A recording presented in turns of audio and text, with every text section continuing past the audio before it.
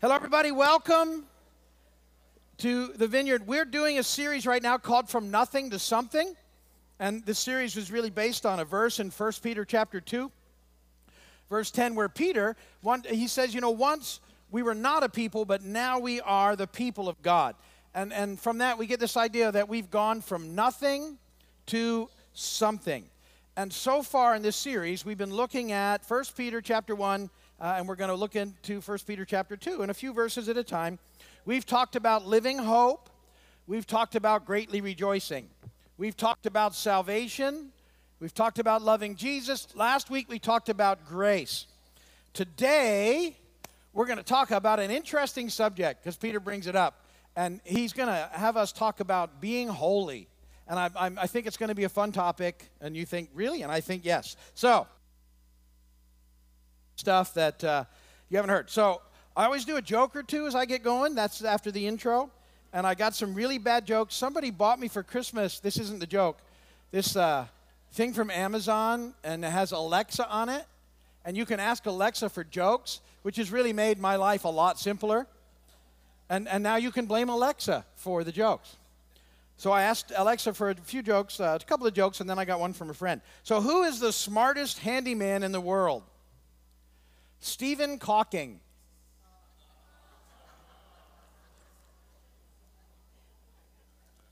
Did you hear about the circle that graduated college? It got 360 degrees. All right. So those were Alexa's fault, not mine.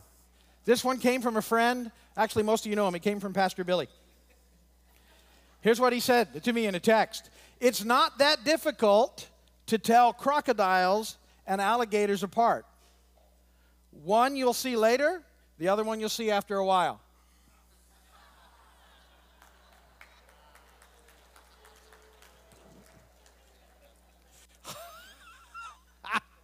Scripture reading here on purpose. 1 Peter chapter 1, verses 13 through 16. It's in the bulletin, should show up overhead. Therefore, prepare your minds for action. Be self-controlled. Set your hope fully on the grace to be given you when Jesus Christ is revealed. As obedient children, do not conform to the evil desires you had when you lived in ignorance, but just as he who called you is holy, so be holy in all you do. For it is written, be holy because I am holy.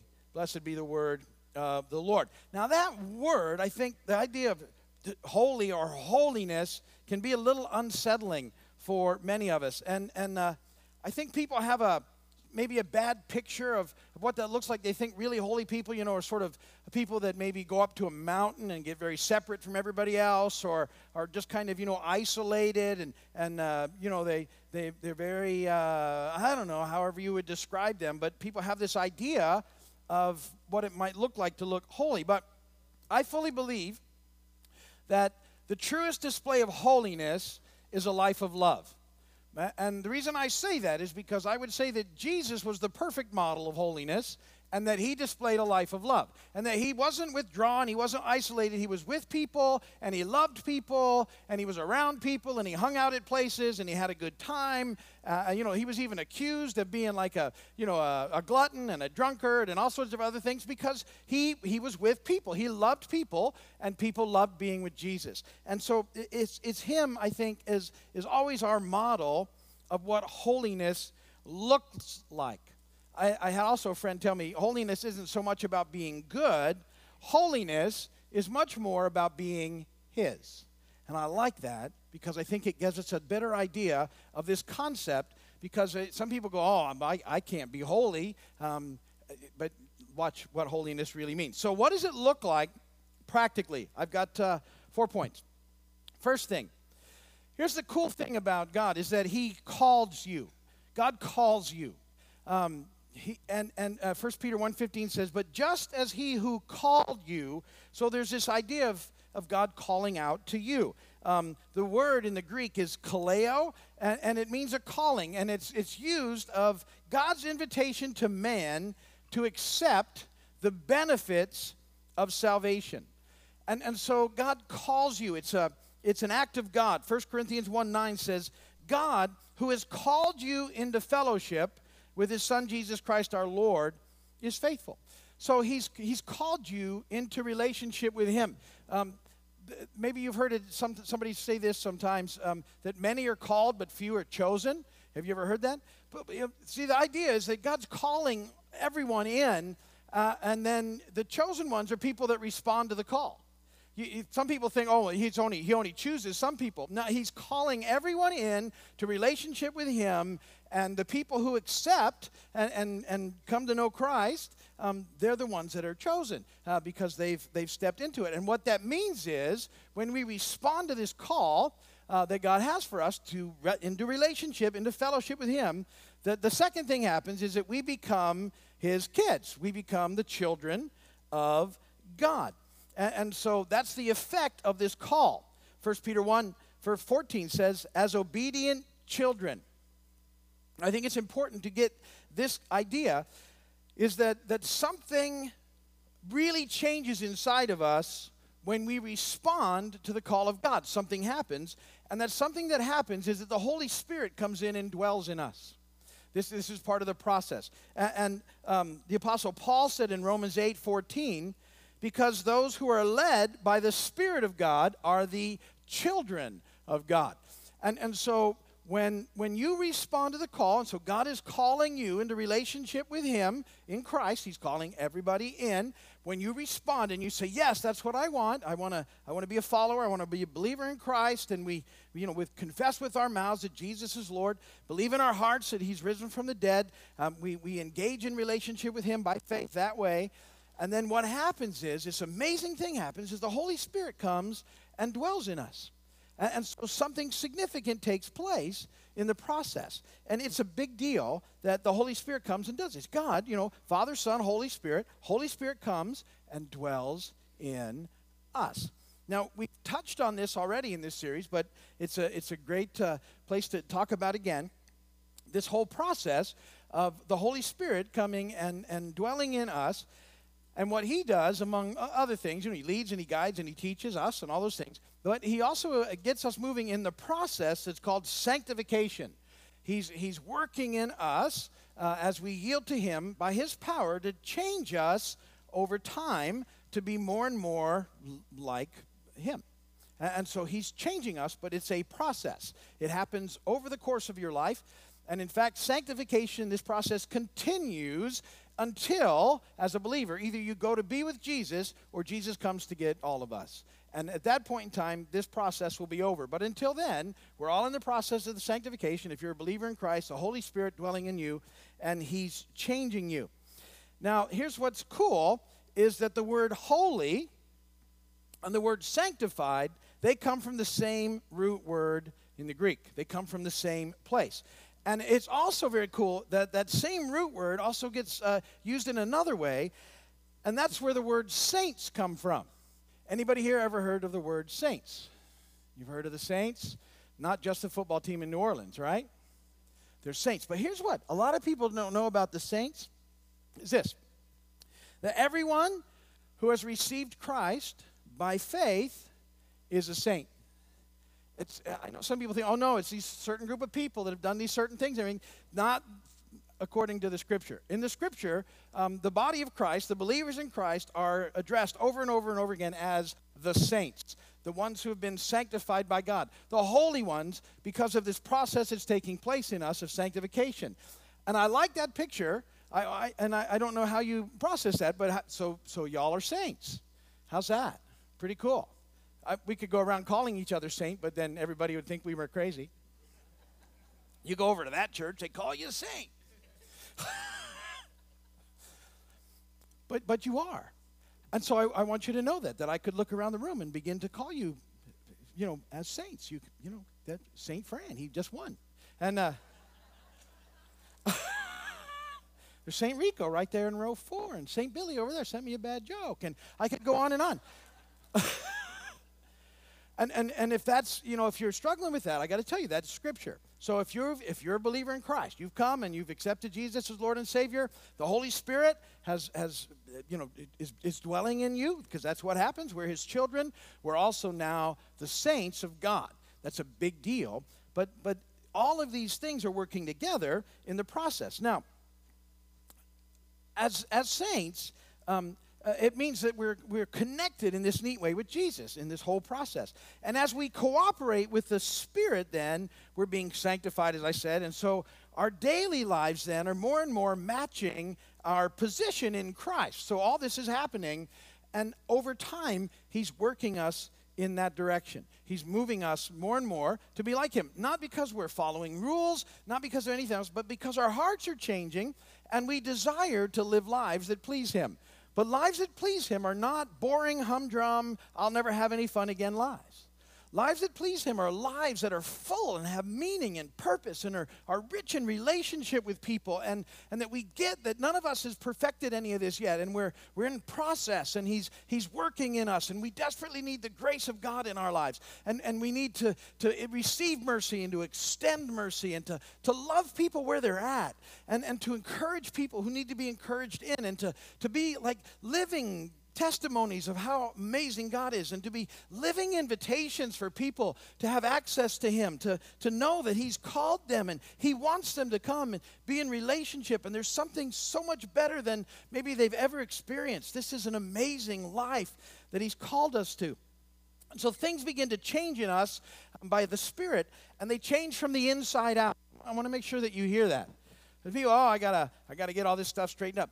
These changes happen from the inside out in our lives. The ones that matter, He's working from on the inside out. And so we start to get His perspective. That's point number 3. His perspective. So being called and then made children of God, we no longer see things in ignorance the way we once did. We see things differently. I use that word because Peter did. 1 Peter 1:14. Do not conform to the evil desires you had when you lived in ignorance. So now that we're called and we're born of God, we're children of God, we're not blinded any longer by what Paul calls deceitful desires. They don't deceive us any longer because we can begin to see through them. We're not foolish anymore. Like when we're like a child that takes a nickel instead of a dime because a nickel looks bigger. Have you ever, I was thinking about that, and I thought, years and years ago, I used to help teach math in first grade. We had a school here a long, long time ago, and I would try and teach math to the first graders. And in first grade back then, you had to teach them how to count money. And wow, is this tricky, because here's what's happening. They're counting, and you've taught them how to count, and you give them a bunch of pennies, and you say, well, how many pennies are there? And they count them for you, and they tell you how much money it is. Well, when you switch to nickels, it's a whole other thing. And so you give somebody 5 nickels. You give a little kid, how much money you got there? 5. No, you don't have 5. You have 5 nickels. How much is a nickel worth? 5. Okay, so how many have you got? 5. Don't say 5 again, because I'm going to lose my mind. It's not 5. And I have this one kid in mind. I'm serious. And I said, don't say 5 again. And he's like,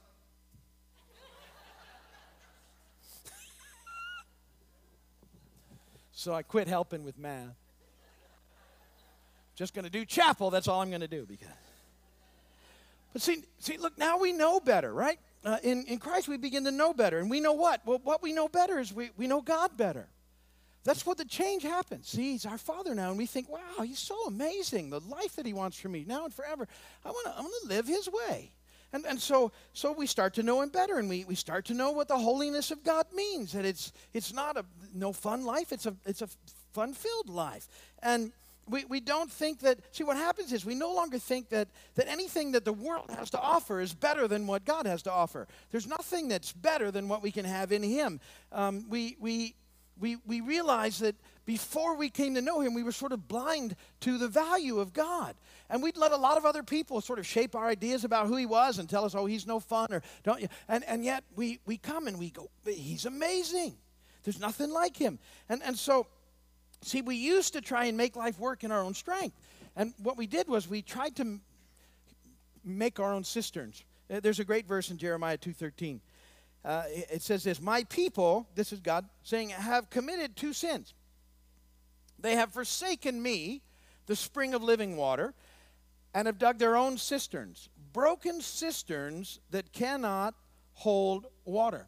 I love this verse because it just speaks to me about what life used to be like. You think about how cool that was. You used to I don't know, maybe you guys never did this, but you would go after things to make your life work. You would spend all this time digging wells, so to speak, and they never held anything that looked like life. They were fleeting, and they wouldn't last, and you'd keep digging and keep working, and nothing works. And God says that's the issue is you think you can make that work in yourself, and you can't. All you need to do is come to me. And once you come to me, then everything begins to change, and our perspective changes. And we see that the holiness of God and who he is and this life he is the best life available to us in the universe. And so it changes the way we look at things. And finally, point 4, what happens is our desire then is to live his way. To live his way. 1 Peter 1:14, as obedient children. His way, not our way. That's what it comes down to. I have a saying here, if you've been here, most of you have heard it. We have wristbands and everything to say it. I always get back to calling it living by doing the next right thing. We sort of realize that's where life is.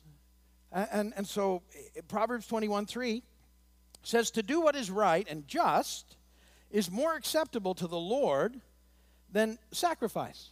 So to live his way is where we're going to find life. And what we do is we're seeking after his will. I've told you that the way we do that is we keep trying to do this thing, sort of the next right thing. That's the only thing I can think of. People, what's the will of God for me? I'm like, here's all I know. You're going to have to make a choice here any moment about something. Just make it the right choice and do the next right thing. And when it's the next right thing, you're popping along in the will of God. And as we continue to do that, that's where we find life. It's amazing. Again, nothing the world has to offer even comes close to the life that you can have in the kingdom. And here's the other part of this whole process, because it's a process. I love this part. So we're going to have choices to make. We're still going to make the wrong choice sometimes. Are you with me? Oops. And then we go, well, there we go. I've made the wrong choice. I'm done. I can't. It's over. Wrong choice again. I can't believe I made the wrong choice again. Here's the thing that's so cool about Jesus and this whole process. I want to read you this verse out of Hebrews 4:14 through 16. It says, therefore, since we have a great high priest who has gone through the heavens, Jesus the Son of God, let us hold firmly to the faith we profess. For we do not have a high priest who is unable to sympathize with our weaknesses, but we have one who has been tempted in every way, just as we are, yet was without sin.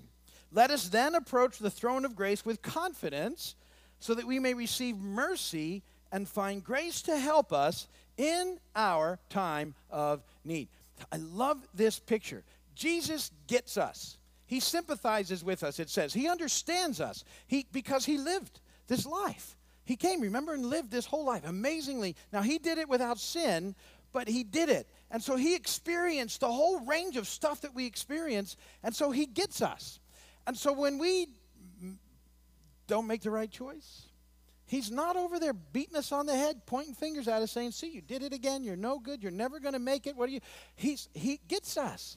And he says, all you got to do is come to me. Just get it. And we go to the throne room of grace. And we go, oops, and I made the wrong choice. And every time he's going to, you know what he's going to say to you? I love you so much. I'm so proud of you still. I always will be. And now what I want you to do is I just want you to go and do the next right thing. And keep doing the next right thing. And if we mess up, we go running back. Every time he's going to do the same thing. He's going to love you and say, go do the right thing. And it's because it's that process. Sometimes that's what it takes to sort of move along on the journey. How many, I mean, I didn't get this thing right away. I still don't get it right all the time. Some things are better than they were when I started 30 years ago. Thank goodness. But there's still some things, that, and oh, Lord. And he says, okay, I got you. Now go and do the next right thing. And some of those things take a little while, but he's with us. And so he forgives us and he empowers us to start over again.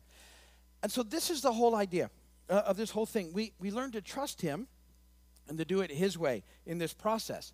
And that's where we really find life. And his reign, his rule, his kingdom comes and enters our lives. And we become his people. We're his children. And we're in this process of being sanctified.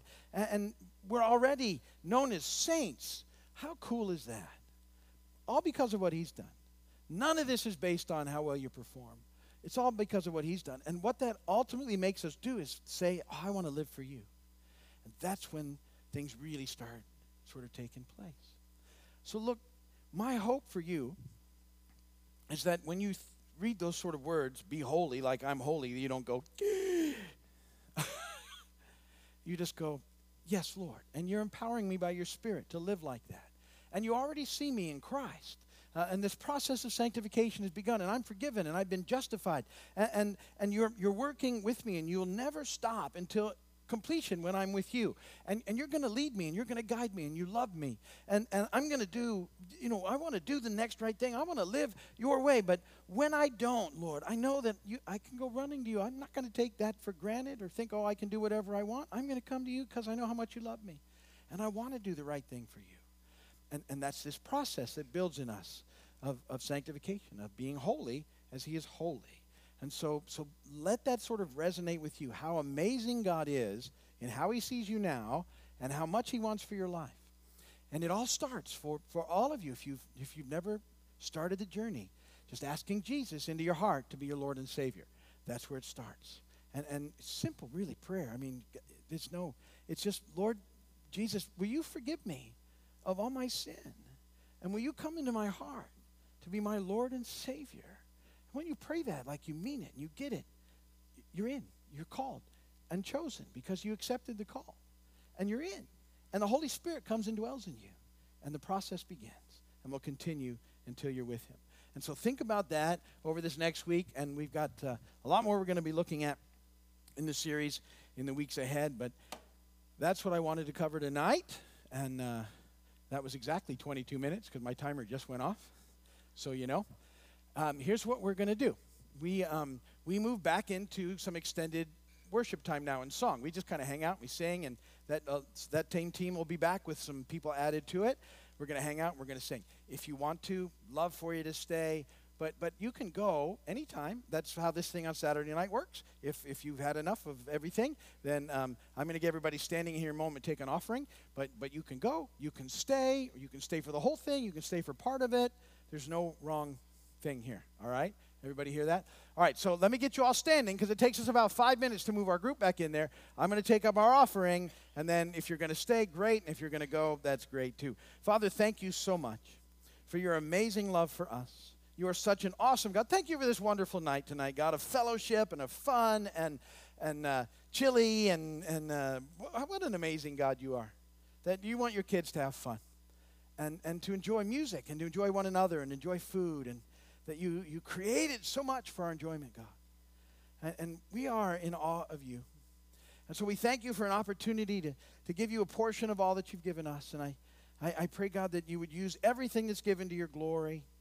And we love you so much, God. And I pray you would open the floodgates of heaven and pour out blessing on each person here. Meet them, God, at the point of their need. Then overwhelm them with all that you are, your love, your mercy, your grace, your kindness, your goodness, your compassion, and your provision for your kids. We love you and thank you in Jesus' name. The offering boxes are up front here if you would like to give. And if you want to stay, we'd love for you to stay and have worship time with us. But if you're ready to go, God bless you guys. We'll see you soon.